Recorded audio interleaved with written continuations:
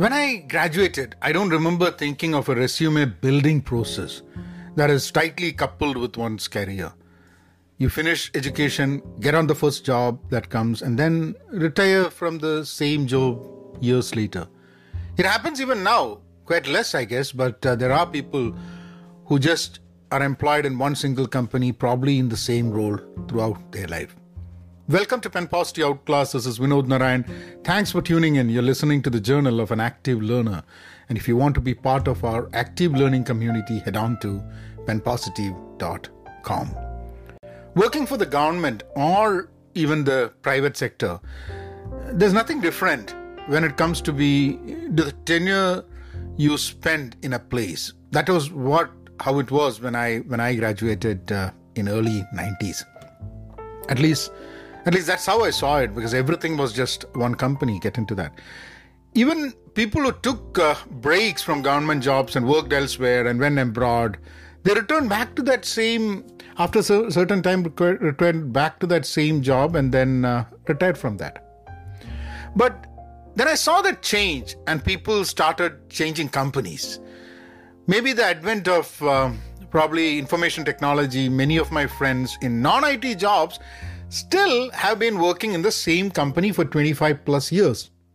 And that still happens. That's interesting thing, because I have got my friends who have worked in the same company for 25, 26 years since graduation.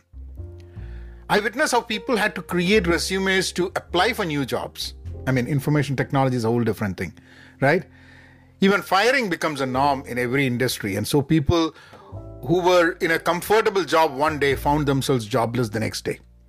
This probably started the process of what I would call resume building, wherein a person writes and rewrites their resume, as well as takes up jobs that will add value to the resume they have already created.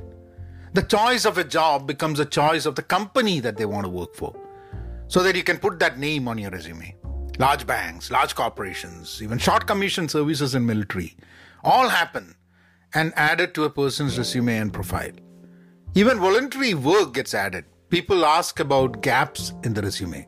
Even today, that happens, though we all know gaps in a career is so natural.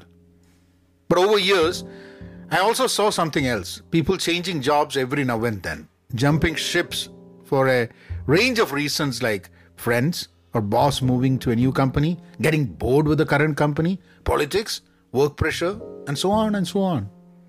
It has become a norm to even leave companies. Also, the rise of temp workers started.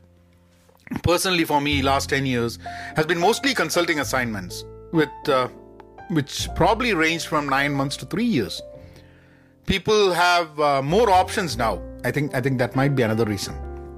And they're ready to take risks. The expectation from a job also have increased. I often wonder if there's a good duration that one should be in a company and then look out. Is there something like that? I've heard people say 3 to 5 years in a company would be good. Then I'm going to have trouble with my resume. Because when you do consulting, I did consulting in one place for about 3 years, but other than that, most of the consulting just is a year or less than a year. And when you look at 3 to 5 years, I think that gives us the opportunity to build on something and have a very solid success to portray. Unlike 6 months, 7 months assignments.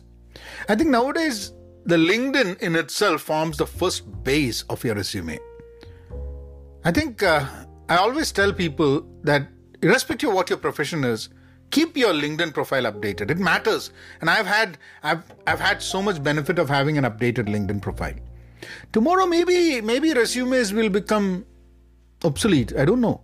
Because people are going to look at LinkedIn and maybe what are the job boards they have. And if you're not there, see, whenever people come to me and say that I want to meet you, if it is a person I don't know, I want to make sure that they have a LinkedIn profile. If they don't have a LinkedIn profile, I'm a bit skeptical into even meeting them, because I think that's how dependent I've become on LinkedIn.